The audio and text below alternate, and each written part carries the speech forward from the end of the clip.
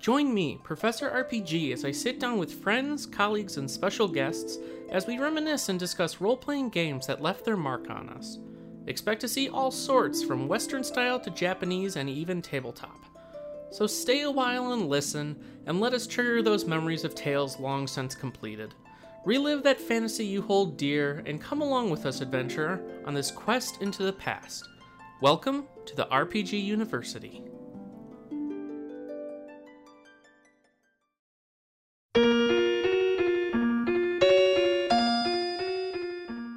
Is that? It is Anna. You're that bard. Anna ran away because of you. Huh? You spoony bard. No, wait! Die! Please, listen! Shut up! No, ow, forgive me, please! Take this! Ouch! Father, stop! Class is in session, and today we're looking at the qualifications needed to become a Bard of the Spoony variety. As always, I am your host, Scott White, also known as Professor RPG, and this week I have the pleasure of welcoming back to the university from the Fun and Games podcast, among many others, Baldur's Gate and Divinity Buddy, and forever Pax Roomie, Matt Storm, to talk about a little game called Final Fantasy IV. How's it going, Matt? Good. It's very weird to be talking to you not on a Monday playing our game unrecorded, which would be the opposite typically, right? Like most of my podcast related friends, I only talk to them when we podcast. You've become quite the opposite. I know, we're just lucky. And honestly, it's not that uncommon that we don't talk to each other on Mondays, unfortunately. Well, but yeah, I believe one day it'll become more regular again. But yes, welcome back to the university. How's it going? Good. I am doing really well. I'm excited about PAX East this year. We're rooming again, as always. It'll be a lot of fun.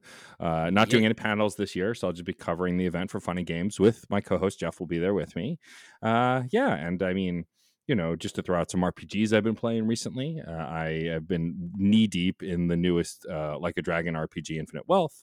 I'm very excited for Rebirth, which isn't out as of when we're recording, but is coming very soon. What else have I played recently? There were other. The Super Mario RPG remake at the end of last year. I've been playing a lot of. It's been really. Persona 5. I finally finished Royal. Look at you. Yeah, making some progress. But there are a lot of. I don't know if you know this, Scott, but there's a lot of RPGs coming out this year. There's been a lot of RPGs coming out the past 2.5 years. I'm so It's true. tired. I'm so tired, and it has nothing to do with having a 6-month-old. No. But yes, we are here to talk about Final Fantasy IV, aka Final Fantasy II. By this point, if you're listening to this podcast, I'm assuming you know the whole Final Fantasy II was Final Fantasy IV was renamed to Final Fantasy II in the US, blah blah blah. So I'm just going to refer to it going forward as Final Fantasy IV. There we go. But yes, we are talking about the Dark Knight / Paladin's Quest, Final Fantasy IV. Now, this game initially released on the Super Famicom and Super NES. The original version released on July 19th, 1991 in Japan. Japan would then also receive a quote-unquote easy type released on October 19th of 1991. This would be the version that we would go on to receive in the States on November 23rd, 1991 on the Super Nintendo. It would later be re-released the first time on the PlayStation, that version releasing on March 21st, 1997 in Japan, June 28th, 2001 as part of the, I believe, anthology or collections package. Europe got it on February 27th, 2002. The Wonder Swan Color, a Japanese-only handheld, received the second another port of Final Fantasy IV on March 29th, 2002. Game Boy Advance would get a port as well, releasing in North America on December 12th, 2005 and December 15th, 2005. Europe would get it on June 2nd, 2006. This had some bonus content associated with it. The iMode, I don't know what that is. It was a Japanese only thing, released in Japan on October 5th, 2009. EasyWeb, also Japan only, don't know what it is, but December 10th, 2009. Yahoo, like the search engine, got it on January 13th, 2010. The PSP would get a full-blown remake of it as part of the complete collection, that version released on March 24th, 2011. North America would see it on April 19th, 2011. Europe, April 21st. Australia, April 28th. This would also get and then the Pixel Remaster would release on Android, iOS, and Windows worldwide September 8th, 2021. Consoles, aka the Nintendo Switch and PlayStation 4, received it on April 19th, 2023. This says nothing about the 3D remake, which got a DS, which originally released on the DS, then eventually got a PC port and mobile port. This game has been remade so many and ported so many freaking times. It's ridiculous. But just to kind of get you back in the mindset of other games that released the first time this released back in 1991, other games you might have been playing includes the original Sonic the Hedgehog, Legend of Zelda: Link to the Past, the original version of Street Fighter 2, Super Castlevania 4, Battletoads, Monkey Island 2, LeChuck's Revenge, and apparently Microsoft Free Cell. So yeah, there you go. Lots of Final Fantasy 4. But even though this game is like 30 years old, 30 plus years old, I believe you've only recently dabbled in Final Fantasy 4, correct, Matt? So take us through your history with this game. Sure. So something that folks may not know about me, because I can't recall if we talked about this in the Chrono Trigger episode way back, but as much as I've loved the Final Fantasy franchise for a long time, I really only got into it in earnest with 7, like a lot of folks my age. I am 40. Don't do well. I guess I just told you my age, so you don't have to do the math.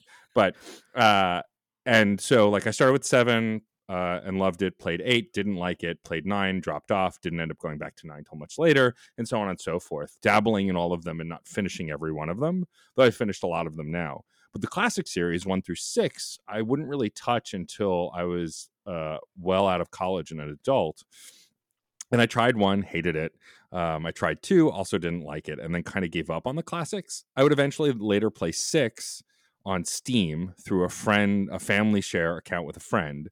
And then I would lose access after the world ended and never went back to it. So that remains on my unplayed list for a while. But 4, 3, and 5, I've never played at all. Like I've never even tried them.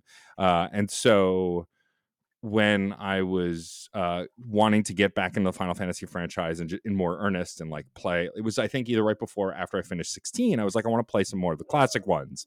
And so I asked some folks on Twitter, like, where should I start? I don't want to play 1 or 2, didn't like them, but between 3, 4, 5, and 6, what should I play? And when I put it to a vote, most folks were like, don't worry about 3, but start with 4, and but 6 is the one to play.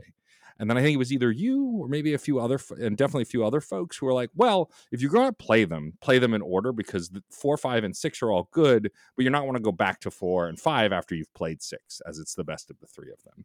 And so applying that logic, I think it was last year, I bought 4 on Nintendo Switch. I bought the Pixel Remaster and played it, and I loved it. It's become easily in my top 10 of Final Fantasy games, and for sure Cecil is one of my favorite protagonists now, without a doubt. But yeah, I'm very new to this game, but very passionately a fan of it now too. Like it's in my upper echelon. I might even say my top 5, depending on the day, because I just really liked the story. Even though it's tropey now. It probably wasn't then. But yeah, I'm relatively new to 4. I assume you've played 4 multiple times at this point. Oh yeah. Now I'm curious. Are you saying that Cecil is one of your favorites because your boy Yuri Lowenthal voices him? Well, since I played the Pixel Remaster, which doesn't have voice acting, that's not the reason. But it's nice to know that in the remake that he voices him. That's pretty funny. I had no idea, but I'm unsurprised as Yuri does everything. Yeah. And I think he also did all the work in like Dissidia, the fighting games and stuff. He was also voiced by Yuri.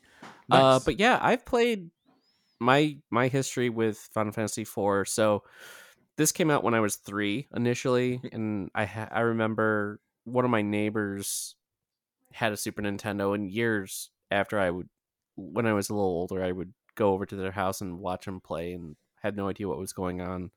Um, but I rented this a bunch, and I think probably my first time really diving into it and knowing what I was doing was with the anthology or Chronicles collection, where it released. I think Final Fantasy IV was paired with Chrono Trigger, I think, Yes. on the PlayStation, and uh,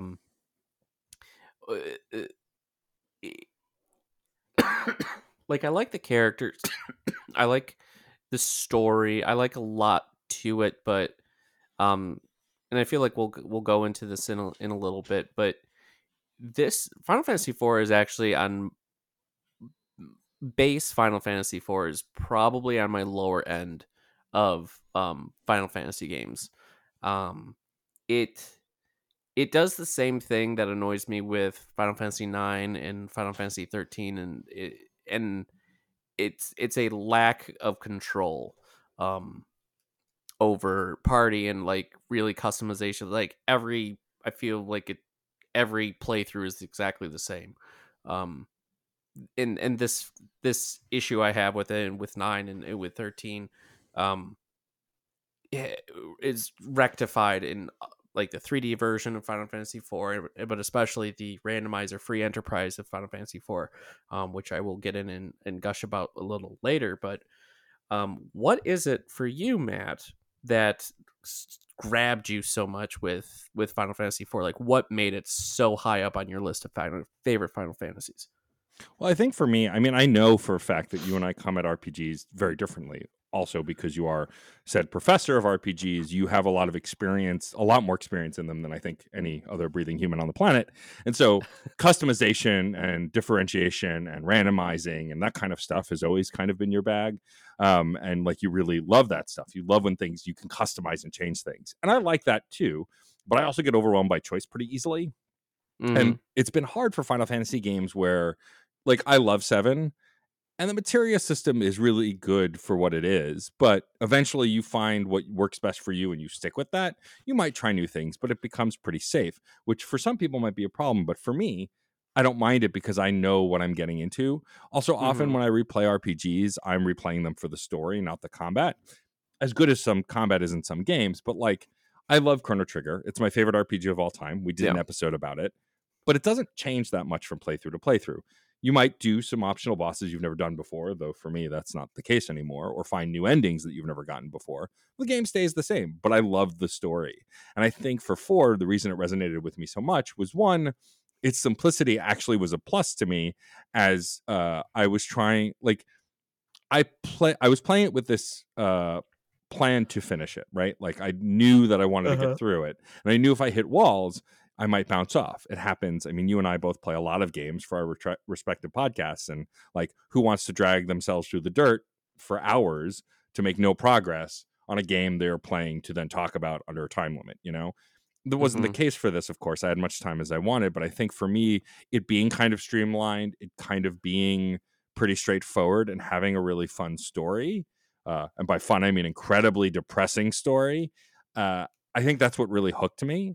I've heard that 5 has a lot more customization, but also a mutual friend of ours, Derek Van Dyke, suggested that 5 might be a bad starting point because of the customization, because it could be so overwhelming. But once I've played 4 is kind of a nice lead up into it, because then you know how a lot of the classes work. You have a better understanding of like what works with who, and you know, Mm-hmm. kind of how to better customize that stuff. And so I think for me, the fact that it was pretty straightforward and that I really like the story are the big factors. And then it being the pixel remaster and being able to turn off random encounters if I needed to, being able to use all of those other quality of life things, like if I'm stuck somewhere or if I'm like just trying to get through a boss fight that's too hard for me. And also I enjoyed the battle system because again, it was pretty straightforward. You just had to know what your classes could do. That Mm-hmm. I've never felt overwhelmed even when I was losing or had to grind to level up, which I didn't have to do that many times. It never felt like a chore because of kind of how straightforward everything was. Yeah. So in terms of like the Chrono Trigger, I think a lot of my kind of qualms with Final Fantasy IV would be rectified if you could simply like even at the towards the end of the game pick who's in your party. Yeah. That's like I think my biggest issue is not having control of my party makeup, cuz like And that's like, even in Chrono Trigger, you could pick who's in your party. Right. And you could kind of get that customization. Okay, I could replay. It's like, oh, I want to try it with like this group of characters, or not revive Chrono, or little things like that, where you could still have a bit of a different gameplay experience from one playthrough to the next, even if it's slight. Yeah. You could have those. The biggest thing with 4 is like, you'll get party members, and then something will happen, and then they're just gone. Like, your end party is always the same, Right. and that's my biggest issue with it. Like, I like all the characters. I like what they could do. I like the variety they each offer, but being forced into who I use has always rubbed me the wrong way. And that's why I feel like, I guess when I replay an RPG, I look for, okay, how can I change things up slightly different this time, or Right. approach it differently? And that's not an avenue that I feel 4 provides me. At least Yeah. like the Super Famicom, the Super Nintendo, PlayStation version, like the classic sprite based ones.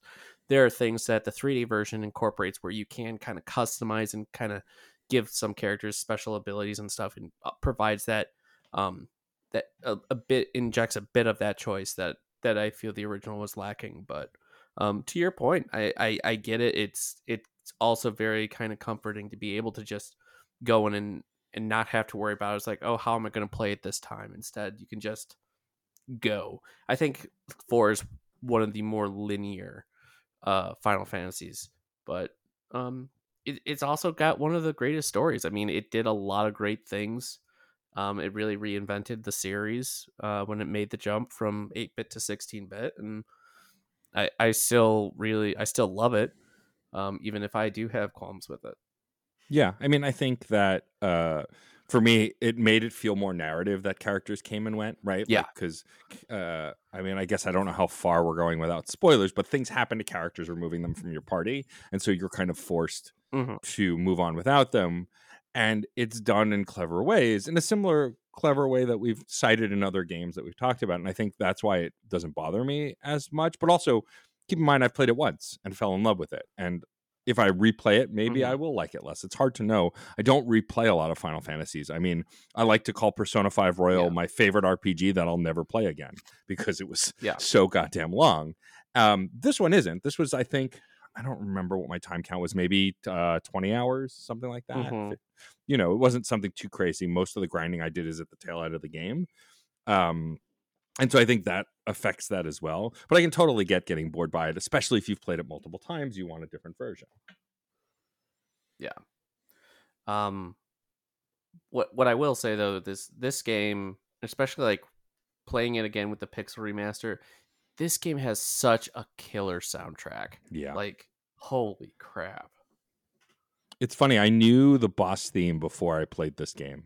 The minute it's or not the boss theme, I'm sorry, the battle theme, the regular like standard battle theme. Like, I must have heard it on a compilation, or maybe it was one of the songs that the Black Mages covered, because I love the Black Mages heavy metal covers. It might have been one of those, but either way, I knew I had heard it because the minute it kicked in, especially on the Pixel remaster, which has everything kind of tweaked a bit, like, it sounded great. It really did. And I have the Nintendo Switch OLED, which looks great and sounds great. It truly was one of the best ways to play this game. I tend to prefer RPGs handheld. It's just my preference. I'm more of a handheld video game player. But yeah, I mean, the soundtrack is like the boss theme, Golbez's theme, all the different town themes, like all of it is, even the world map theme, like all of it is just some of the best music, I think, in Final Fantasy. All of the 16-bit games really did kind of knock it out of the park. Oh, 100%. 1000%. So, you touched on that I agree, this is a very narrative heavy game, especially for the time. It was the most narrative focused. What were some of the big takeaways, like the big narrative beats that you really grabbed onto?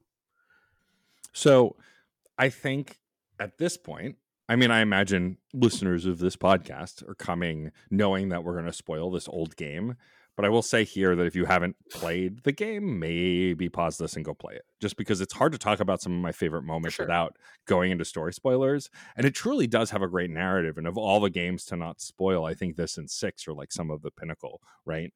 But like, I mean, Cecil's entire narrative is some of my favorite. The reason he's become one of my favorite protagonists is, like some of my other favorite broody boys like Cloud and Clive, he goes on a journey.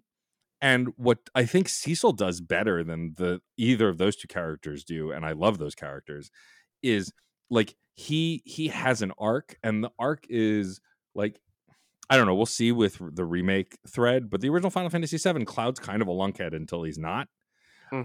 Whereas in this game, Cecil is an evolving emotional character who seems cold at first, seems to fill that role of the Dark Knight pretty well, but then you get deeper pretty quick, and you get to see that he cares for people and that he's worried and concerned and has thoughts and opinions of his own. And when he becomes a paladin, it's like one of the coolest scenes I think in for sure any 16-bit game, where he like confronts himself and like then gets this cool white shiny armor.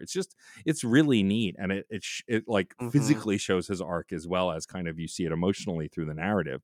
That's easily a top moment. The moment that we did VO for the scene, as you do for all of your episodes, with Tella and Edward. Like, I'd heard you Spoonie Bard for so many years just playing D&D with friends and, just in the nerdy ethos. So to see that scene, which is just a really what you'd think is a very funny scene, but actually isn't. It's actually a very emotional scene. And that's, I think, all of my favorite scenes are the more emotionally driven stuff, because this game, I think more than a lot of other Final Fantasies, with maybe the exception of 6, gets really dark. Even though like a lot of people grab on to the big death in Final Fantasy VII, well, original Final Fantasy VII, who knows what will happen in Rebirth. But there was a lot of death in earlier Final Fantasy games. Yeah. Like, a lot of death, a lot of sacrifice. You have the twins in this one. You have Sid. It gets dark. And it's like every time it happens, you don't think it could possibly happen again. But then like the moment with Sid is so like, and like then the fact that what we get when we go towards the end of the game is really great also. But like Sid's death, like you're like, there's no way that, because it was, I think, one of the last ones. It's like, there's no way they'll kill Sid. Sid's too important. Also, for the record, still one of my favorite Sids as well. Just because he's so cool and so stupid. But yeah, like you just have a thing for beard daddies. I mean, that too. I mean, beard daddies are deep voices, because Sidolphus in 16 also is another one, but that's a whole other conversation. That Sid in 16, man, whew, steamy. By far my favorite Sid. He is my favorite Sid. So good, but yeah, I think that like the reason I latched onto it so much also is I like retro RPGs. I mean, we've talked about this off air a bunch, but Sea of Stars ended up being my favorite RPG in a long time. And one of my favorite indie games, because even though it has flaws, it's so true to the retro RPG experience, presentation wise, and graphics, and soundtrack wise. Though of course made more modern, it could never run on those old consoles. But like those kinds of games, they're like comfort food to me. And 4 is, I think, the perfect comfort food in the same way as your Super Mario RPGs, Chrono Triggers, Sea of Stars, or whatever else. I think it's easy to love those games for me because they feel like home, because they're the kind of RPGs I played a lot in my youth. Yeah. Another character I think is really strong that I really loved in Final Fantasy IV, still to this day, I think is one of the strongest female characters. I love Rydia. Yeah. I love her whole growth and arc and everything. Rydia is just chef's kiss. Yeah, I was actually kind of surprised that both Rosa and Rydia, like, they get agency, they get arcs.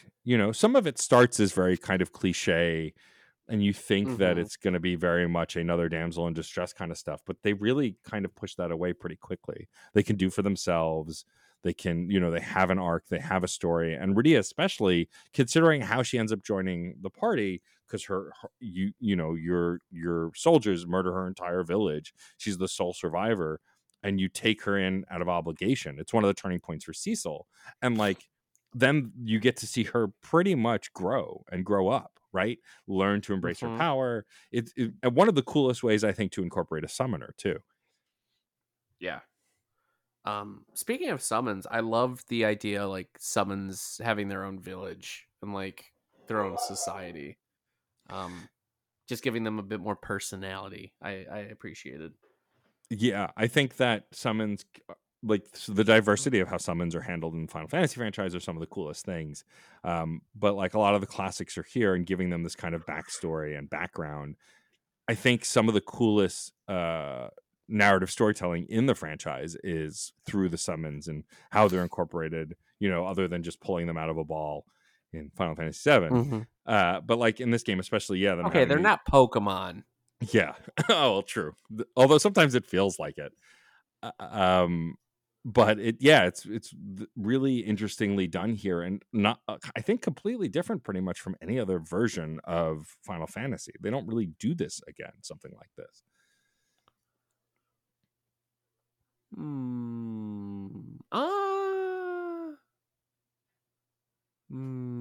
Yeah, I guess they're. I mean, Final Fantasy VI has like a village stuff.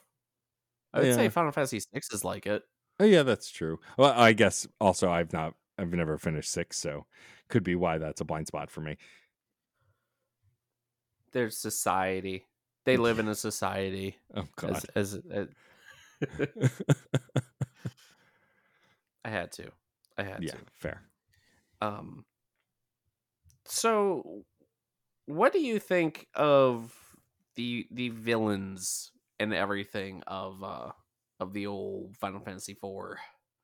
So I'd known about Golbez before playing this, just because I'd Mm-hmm. seen him around the internet. He's one of the more famous villains. I like how he's portrayed here. I don't think he's one of the best villains, but I do like the twist that has to do with him. I think that also Kane, who is by extension a villain for most of the game, is also done really well. I'd say Kane is the superior villain because I like the rival See, kind of thing. that's interesting because I think Kane's only redeeming factor is that he's strong and he has a cool design. But oh my god, he is. Oh my gosh, like I'm brainwashed and I have the hots for your girl, so I'm gonna try and kill you.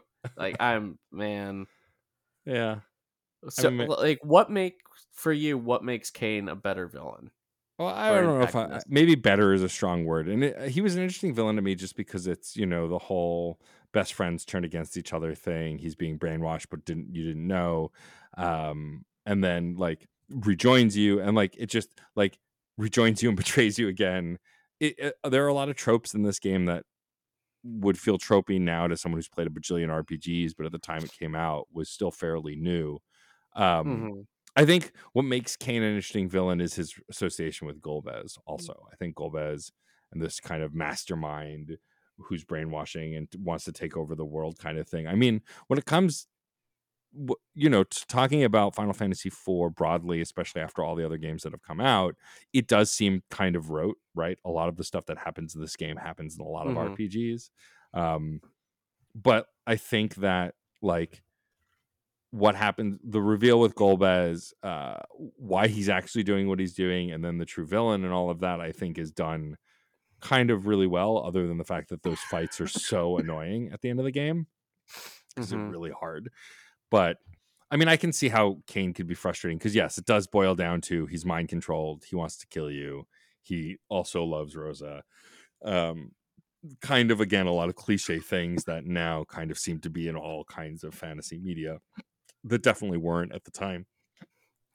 I think I wouldn't mind it as much if it was just like I'm just jealous of your power, or like I'm jealous of your strength or something. But like I'm jealous because I have the hots for your girlfriend. It's just that That was so stupid. Like I remember even playing when I was little. It's like he's mad at me because like, and it's just such a 180 because he's like all helpful in the beginning. He Yeah. disappears and then he's like, "Bitch, I'm coming for your, coming for your girl."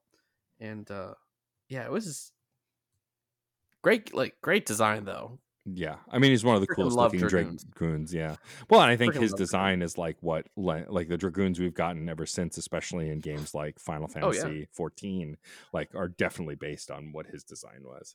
Mm-hmm. 1,000%. 1,000%. Um, and then you had the moon. So, did you know about the moon before you played the game for the first No, time? I had no idea I was going to get to go to space, which was just kind of wild to me when they said that we had to go to the moon to like get whatever the MacGuffin was that we needed to get from the moon. Mm-hmm. Like I was like, okay, how are we getting there? Oh, the ship can go to space. Wait, the airship can go to space? Like, because a lot of games I've played have had airships, especially Final Fantasy games. They love airships, but like, it just never occurred to me that we'd be able to ride this legendary airship to space. Mm-hmm. And it's one of Yeah. the coolest areas. It's also one of the harder areas. It's just there's a lot of Oh, it's exploration, balls. and the bosses are hard. The enemies are hard, but like, it's a really cool area. Mm-hmm. It is a very that's one thing about Final Fantasy IV. It has such a like dramatic and steep difficulty spike right at the end, like when you go to the moon.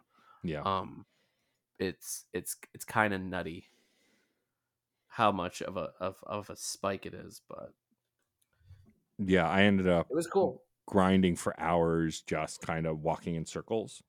And Mm-hmm. like, well, like there's a rest point or whatever near there where you can, I had a bunch of tents. And so I would just kind of walk in circles and level up. And then I over leveled myself by like an additional 20 levels, just kind of like listening to a podcast and leveling, which then Mm-hmm. eventually made the final fights like stupidly easy, but only with like this determination of over leveling myself. Cause before I kept getting clobbered by those, final fights. And Oh all of yeah. the regular enemies too are really tough in like that last Mm-hmm. area. Oh yeah. You get wrecked real quick the first time you go to the moon. Um, yeah, it's whew, still get shivers. But no, it's yeah, it's and one of the cool things were all kind of like the set piece moments from Final Fantasy VI. I remember watching my friend play it when we were young, when they were playing it on the Super Nintendo, but like Golbez summoning his shadow dragon and wiping you all out, and then Rydia coming back and saving the day, like moments like that, like Tele attacking and Edward during the scene in the castle and of the scene that we dubbed over, those like set piece moments that now would be beautifully rendered cut scenes, and it's I mean, that was pretty baller back then, back in 91. Yeah, I mean, and the thing about the Pixel remasters, while it's in widescreen and has some touches, for the most part, the pixel art is unchanged. Some tweaks, but for the most part, it looks like the Super Nintendo version. And like the scene Mm-hmm. where you summon the lunar whale for the first time, and you get those cool Yeah. parallaxing like screens, like the FX chip stuff, where like the world scrolls underneath you and stuff when you're blasting off. Like all of that looks really cool, and Mm-hmm. genuinely jaw-dropping moments to me, someone who's also played Final Fantasy 16, one of the most gorgeous looking video games ever made, like full stop. So like, Mm-hmm. but I'm also a sucker for pixel art. I think pixel art is timeless. I hate every time anything gets like pixel 1,000%. smoothing. Like I think pixel art will always age well, and I always love going back to it. Whereas like polygons, it depends. I mean, I like those cheesy aesthetics, like people going back and playing Mm-hmm. 7 now and they're like, they look like action figures. I'm like, yeah, but it's charming. Yeah. But like pixel art for sure always looks better. And like this, like you were saying, like those milestone, those set piece moments, like when the dwarves come to help you, like all of those moments look really cool. The Tower of Babel Mm-hmm. stuff, like because this FX chip and like just the Super Nintendo being able to do so much more than the Nintendo could do, made for some really cool stuff. Yeah. It was really cool. Are there any standout like boss fights for you? I mean, when you fight the behemoth, which is a little bit of foreshadowing, because that thing is freaking hard. I think I mean the first time you fight Golbez is a pretty cool fight. And then the like as much as I like to rag on the final boss fight, Mm-hmm. um I think is the final boss Chaos? Is that what he's called? Or am I just do I have No, X Death. No, oh, X Zeramus. Death. Yeah. No, X Death is 5. Zeramus. Zeramus, yeah. When you fight Zeramus, like that's just a really cool, interesting like it just kind of feels out of nowhere. I mean, yes, oh, we fight a god at the end of a Final Fantasy game. What a surprise. But like it was still a pretty cool fight, if Mm-hmm. not challenging. I mean, I like the Edward fight just because it's stupid.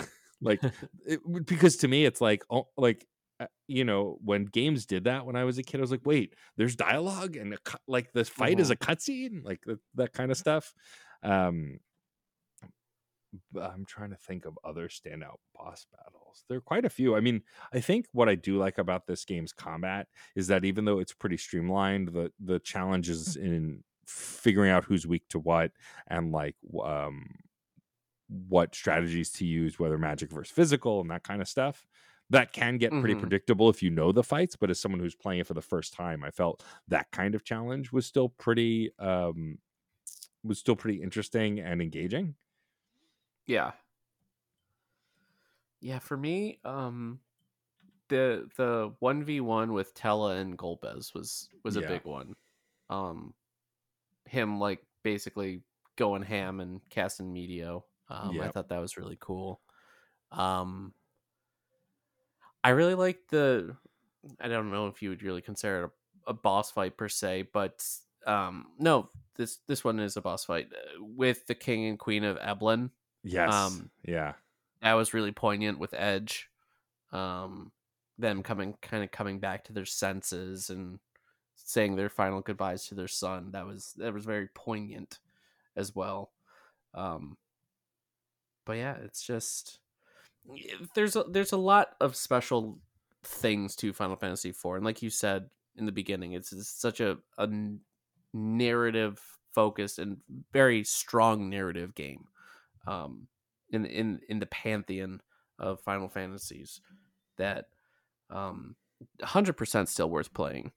Um, and it has such a great community that's built up around it. I mentioned this earlier, but while I might not be the biggest fan of the base game of Final Fantasy IV, I absolutely love Free Enterprise, which takes Final Fantasy IV and turns it into like a scavenger hunt, like a randomized scavenger hunt, where your end goal is still to beat Zeramus, but key items are spread around, and you have the Enterprise, the airship, right from the get go, and it's just it you it doesn't like tweak the characters at all in terms of their skills or abilities and whatnot, but you there's a chance you could have multiple copies of Cecil or Edge, or you might never encounter another character. So it provides a great way. It gives me that kind of customization and kind of surprise that I don't get anymore just from playing the base game. And even like watching races and kind of hearing and learning about the strategy involved, like how like the order you want to check places to see if you'll get stuff. It's uh, I've talked, and I was even on your show to talk about randomizers. Yep. Um, God, that's probably 2 years ago now. Yep. Um, Time flies. We're but getting old. it's yeah. But no, I just love them, and they're the replayability aspect of them. So it's good. It's all Yeah. good. I think I would love randomizers more if I knew a game well enough to play one, right? Like I think if I could find a Chrono Trigger randomizer, which must exist, I feel like. There's one. Yeah. Like that might be the one that would be fun for me just Mm-hmm. because I know that game so intimately. I've played it so many times. So I think I could safely say also at this point, Super Mario RPG, I could probably also do that with. Um, Mm-hmm. but yeah, I mean, I think that it's brilliant that folks online are creating these things that give us a way to re-engage with these games that we love in a way that makes us love them even more. Mm-hmm. Anything to get a bit more mileage out of these classics. 100%. I'm always a fan of. And one of the things is, eh, do you plan on playing the 3D remake of 4 I mean, I'd like or the to. sequel? Yeah, and so I'd like to. I have them both because I think they're both on Steam. Yeah. I have them both favorited on Steam, and I do want to play them. I want to play the sequel. I heard it's actually really great. But I feel like if I'm gonna play the sequel, I should play the remake first. And I wasn't gonna replay it right after playing it. But it's definitely on my list to play Mhm. because like I loved this game so much and had such a good time with it that I'd want to revisit it in a way that, like, again, like I said with Royal, like I'm never, like, I won't say never, it'll be many Mhm. many years before I spend another 169 hours in a game like that. But yeah, I definitely would like to play the remake because you among many have been singing its praises. Yeah, and you can hear your boy Yuri as Yeah, Cecil I mean doing all those Cecil lines. he's in everything. I found him by accident in Persona 4 Golden within the opening minutes, so he's just But everywhere. there you go. He's everywhere. He's everywhere.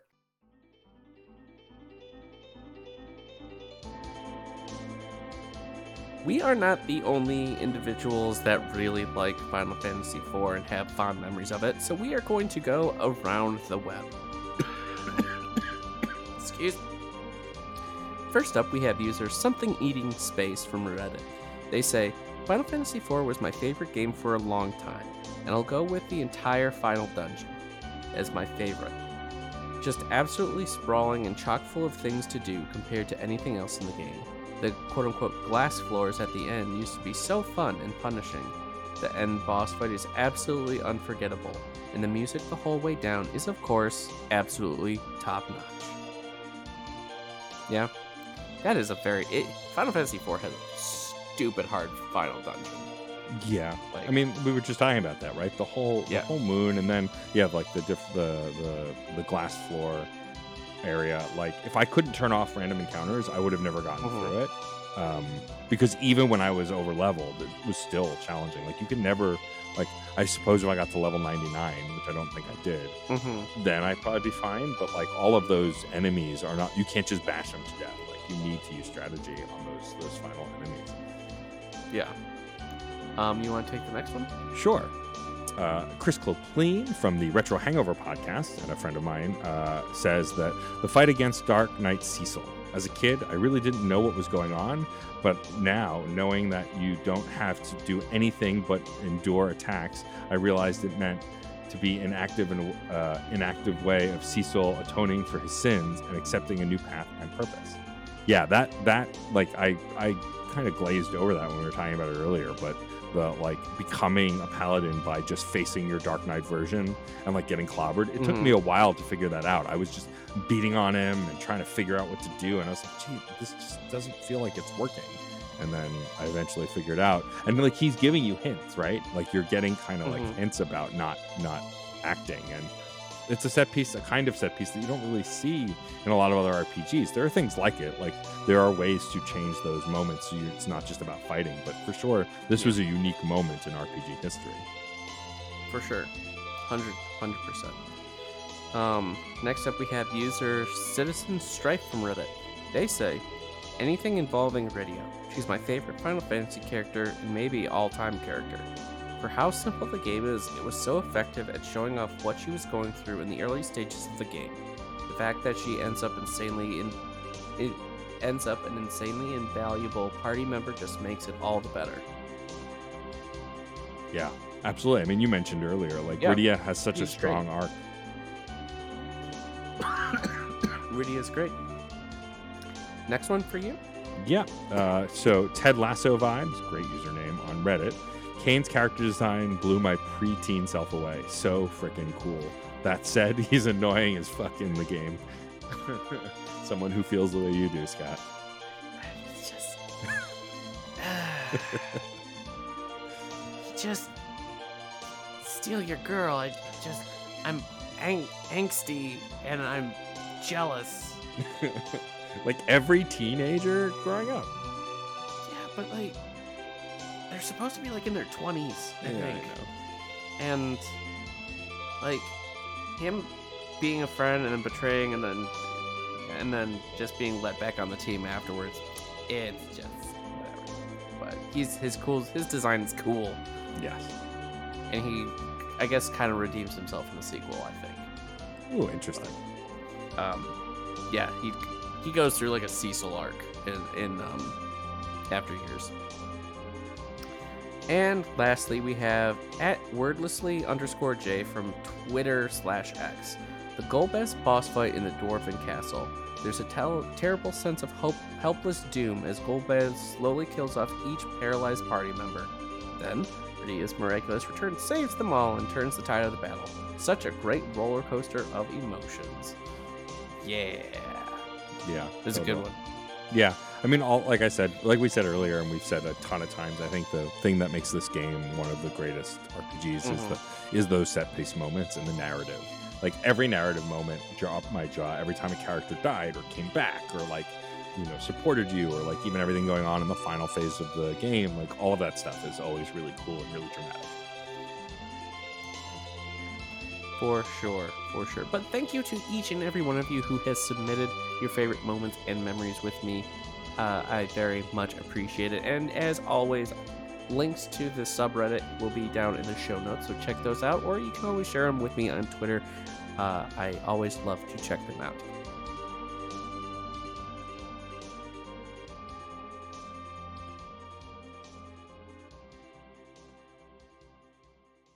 Now you might be wondering where you can get yourself a copy of Final Fantasy IV. Well, we are here to help you.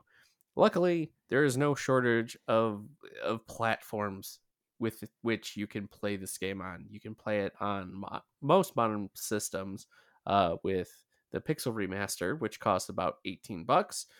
You have Game Boy Advance, you have your iEgo or whatever, Yahoo if you live in Japan, I guess.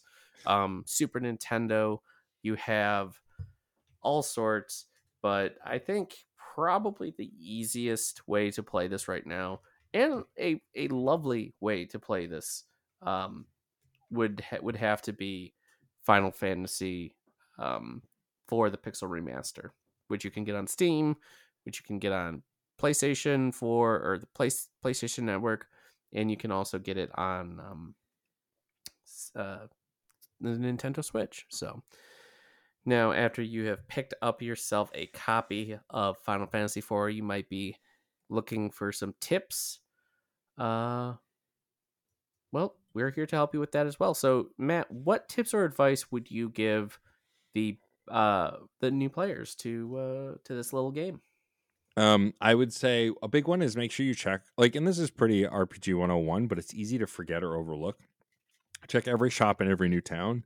This game, because your static classes the whole time and it's very class focused, your gear is really important, weapons, armor, and if you skip or don't buy the latest stuff, you could set yourself back. Also, I feel like most stuff was pretty affordable. I wouldn't have to grind much to get money to buy things. And they also give you a lot of really cool gear from quests and other things, like the different as you go through the story. I would also say don't be afraid to use magic. I think one of the strengths of the way this game works, its system, and works well is that like weaknesses and strengths, knowing what enemies take more damage from certain spells is really useful. I think in a lot of RPGs, it's very easy to be like, well, I'll save that for when I really need it. But like, use consumables, use magic. I think that's the strength of this game, is that you really engage in all the systems. It has a really fun battle system, if not kind of straightforward. And mine is, if you find yourself in a pickle and you can't beat a boss, just run around and grind for a few minutes. Yeah. Levels lose a lot, or levels matter a lot in this game. So a couple levels for your party can make all the difference when dealing with these difficult encounters, especially on the moon, which we had mentioned. Luckily, all the monsters on the moon give you really good experience. So yeah, you can level up pretty easily on the moon. You just will probably die a couple times in the meantime. Without a doubt. So, without a doubt. So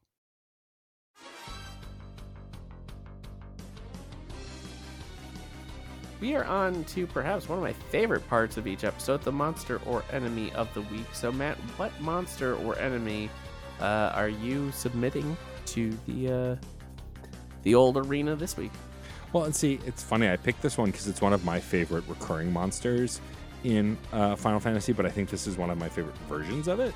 But I'm curious if anyone else has ever submitted it. But I submitted from Final Fantasy IV my favorite enemy, who is also a huge pain in the ass to fight, the Behemoth.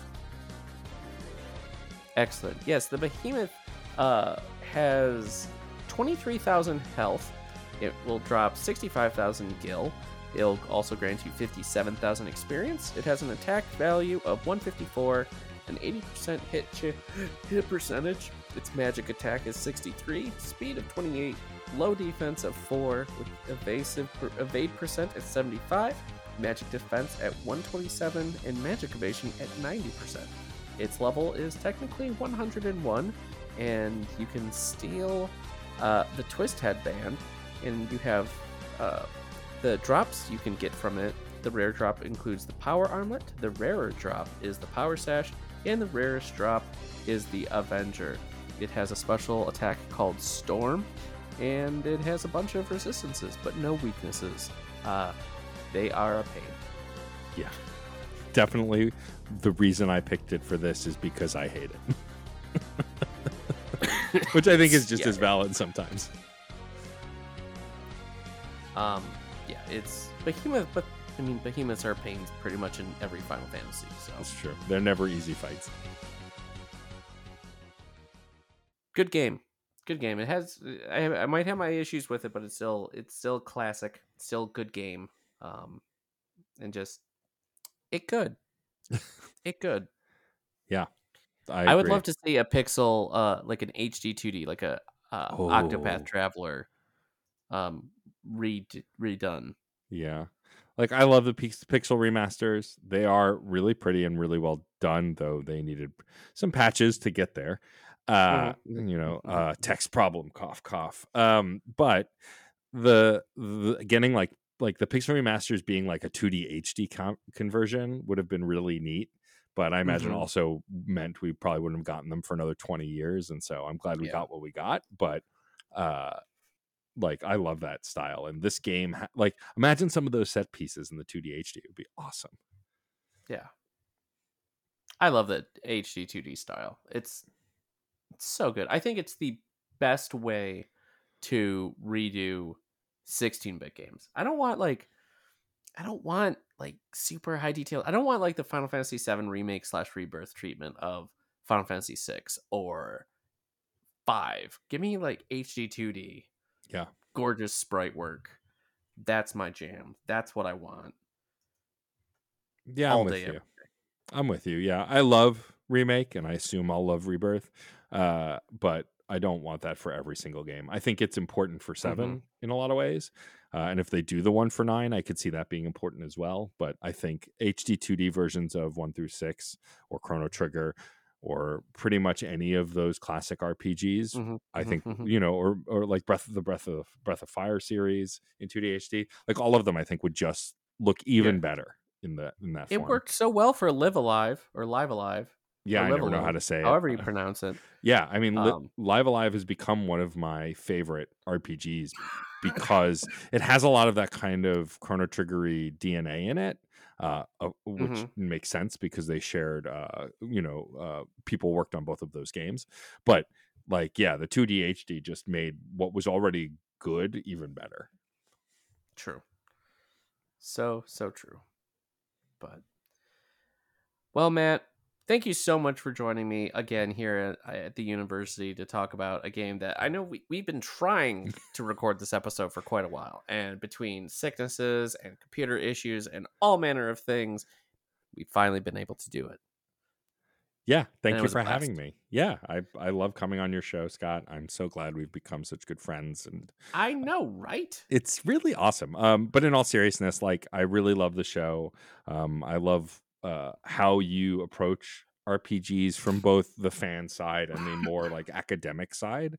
I think that your blend of both is really well done, and always happy to come on and talk about a game that we've both played. I think also the delay in me coming back on is all of the RPGs I've played in the last couple of years. You're like, nope, didn't play that one. Not that one either. But I was happy to come back and talk. Or I haven't finished. Like I Or- started Sea of Stars. I just haven't Finished finished it. Yeah, that was my first choice. But maybe sometime 2 years from now I'll come back and Right. you'll have finished Right. it. It's just like you said at the beginning, there's a lot of RPGs that have come out. We It's have true. a lot of we have obligations. Yeah.